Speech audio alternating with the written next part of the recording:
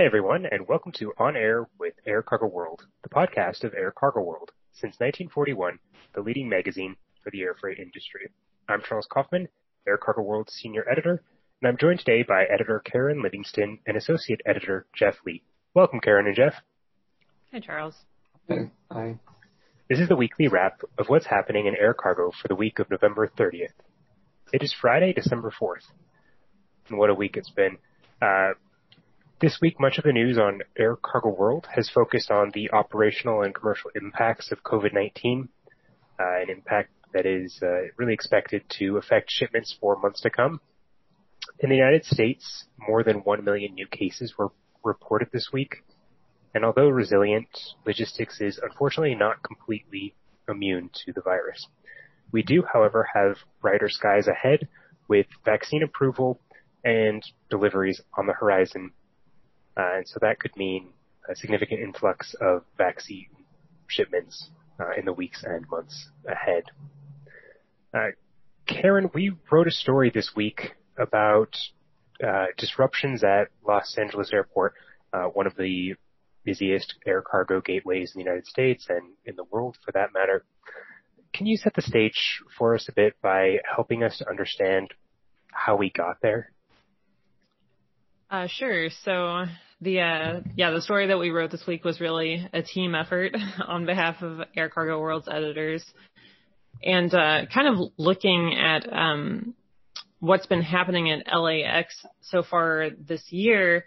While the impact on passenger aviation has hurt cargo throughput at a lot of major airports, LAX has actually increased its cargo throughput so far compared to 2019. And the most recent month with data available at the time we wrote the story was October, and throughput was actually up almost 17% year over year. So, and I think about 4% year to date.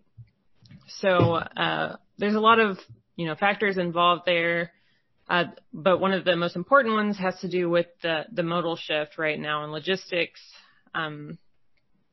While air cargo is having its some of its own interruptions, ocean freight has really been struggling as a mode recently. There are dozens of ships off the coast of LA, and so we're seeing a pretty major shift to air freight from ocean right now.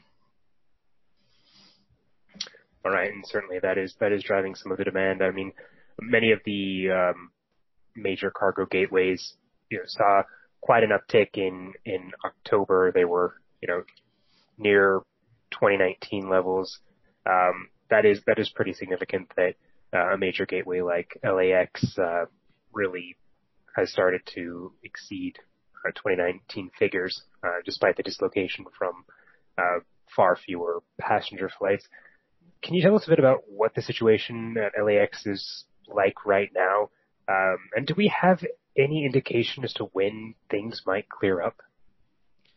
Right. So the major news at LAX this week was the cancellation of many dozen cargo flights, especially on the Trans-Pacific route. So it seems to be the issue that there's some infections there among the ground handlers, and beyond that, the increase in cargo volumes there has overwhelmed a lot of the handling capacities at some of the airports, including LAX. And so we're seeing many cancellations announced through December 10th, so well into next week as well. Yeah, it could certainly extend beyond December 10th, I'm sure, depending on how the situation plays out. Apart from Los Angeles, what are some of the other impacts of rising COVID cases in the United States and globally that we're starting to see? Right. So as we reported in our story this week, Chicago O'Hare has also been affected. Many of the flights into O'Hare on the Trans-Pacific route have also been canceled for this week and into next week. In many cases, again, it seems to be problems with COVID outbreaks among cargo handlers, and handlers are again reporting problems maintaining staffing, basically due to the infections and the overall impact from the virus this year. So in the upcoming weeks, we do expect to continue following the developments at many of the other major cargo airports in the U.S. So I guess in line with the rising number of infections, we are starting to see that the shipments of personal protective equipment are starting to pick up. There are few suppliers in the United States. Predominantly, those factories are mostly located throughout Asia.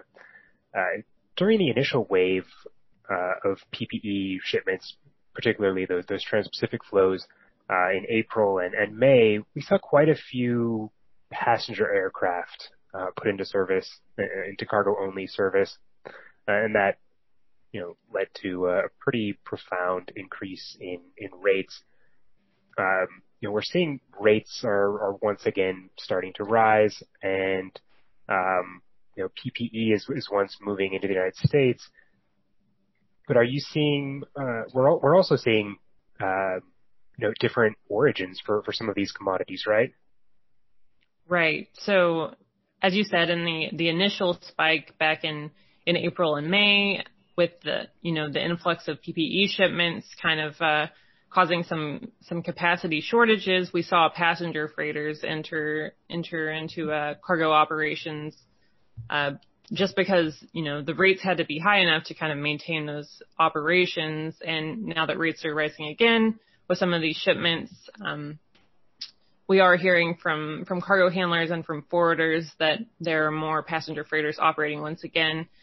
And one of the interesting developments that we reported on this week is out of India, where there are manufacturers of PPE, but also PPE materials that are then shipped into other countries like the U.S. for manufacturing of the final product. And so in India, or from India, SpiceJet has recently applied for a foreign air carrier permit for operations between India and JFK Airport in the U.S. to transport PPE. Some of those are expected to fly on SpiceJet's freighters, but they've also applied for passenger freighter operations.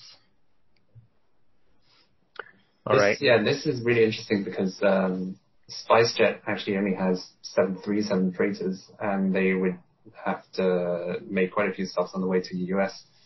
But what makes this interesting is that SpiceJet actually wet leases A340 aircraft from Highfly based in Malta, and they started that actually late in August with the first A340-300 from Highfly, but they've actually added a few more since then, and now they're operating around 3 A340s on behalf of SpiceJet, and they've flown to a large variety of places like Hong Kong, Dubai, Ho Chi Minh, Istanbul, Frankfurt. So they've really expanded their cargo network thanks to these passenger freighters wet leased from Highfly. And so they've extended their reach. And more generally, actually, we are still continuing to see more new and additional reconfigurations of passenger aircraft. So, I mean, recently we've seen TAP Air Portugal. They just added an A330-200, and they have another on the way. And I hear that they'll actually be applying cargo branding to these aircraft, which is interesting. Cebu Pacific in the Philippines will soon have 2 A330-300s reconfigured.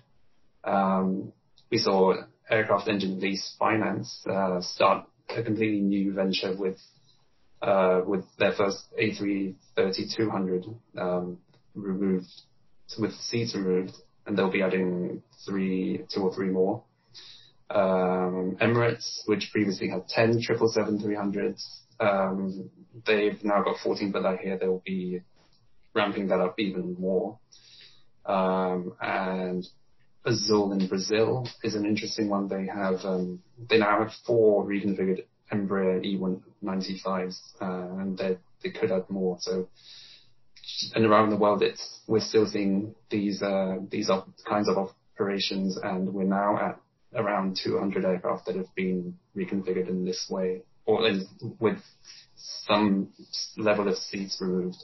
So, of course, some of those have returned to passenger operations, but as cases climb again, we might see some reconfigurations again, or some other new reconfigurations. So it's kind of, the second wave globally, second wave of aircraft reconfigurations. All right, thank you for that update, Jeff. And I want to shift gears a bit and look ahead to vaccine transportation. We have seen some of the first vaccines moving on flights in recent weeks. And, Jeff and I have had conversations with carriers, discussing the relative role that passenger freighters might play in delivering vaccines. And of course, the responses often reflect the fleet characteristics of the individual carrier. But Karen, you've been in touch with a number of forwarders this week, kind of looking at capacity and also demand for vaccine transportation. And I'm curious, what do the forwarders think about passenger freighters? Right. So now that we're looking at some of the initial shipments of COVID-19 vaccines, we have seen, at least one operation using a freighter aircraft, which we reported this week for Airbridge Cargo using a 747 freighter. But we also saw that United has already conducted some flights to position Pfizer's COVID-19 vaccine ahead of regulatory approval in the U.S.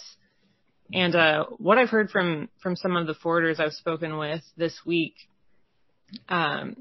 is that at least with some of these initial flights, the shipments of vaccines have been relatively small, maybe 10,000 doses, which adds up only to 1 or 2 pallets. So you may not necessarily need, a large wide-body freighter for some of these shipments, because maximizing the aircraft capacity is less important. And one of the factors involved in passenger freighter operations is the reduced capacity compared to an actual freighter aircraft. So this seems to be kind of a niche operation, at least while shipments are remaining pretty small to only 1 or 2 pallets, that passenger freighters might be pretty well suited for. And then another major factor in this has to do with the shipping requirements for these, which, all the forwarders I'm speaking with, they emphasize that because, regulatory approval is still outstanding for most of these vaccines, the exact handling requirements aren't certain, but it's pretty clear that, a lot of dry ice is going to be involved in the shipments, and dry ice is a dangerous good. So there are some pretty strict limitations on how much dry ice you can ship in either a freighter aircraft or a passenger aircraft. So while passenger freighters, offer less capacity, fully loading a wide-body freighter for vaccine transport is probably not going to be feasible because of the restrictions for dangerous goods. So passenger freighters, again, seem like they're going to be pretty well suited for some of the direct point-to-point distribution flights and flights with smaller vaccine shipments.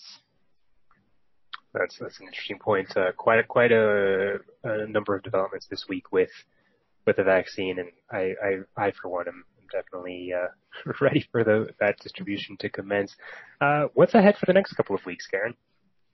Right. So we're preparing to publish our December-January issue of Air Cargo World, and so that will feature our Executive of the Year award and also highlight our executives to watch for 2021. And since this has been a really unusual year for air freight and for business globally, we've discussed some of the challenges with the executives that we'll be featuring. So Air Cargo World subscribers should plan to watch out for those features. Oh, right. Yes, I'm certainly looking forward to reading that. You can read all of the stories that we've discussed here on the podcast today on aircargoworld.com. Fortunately, that's all for this edition of the Weekly Wrap. Thanks to all of our listeners for joining us.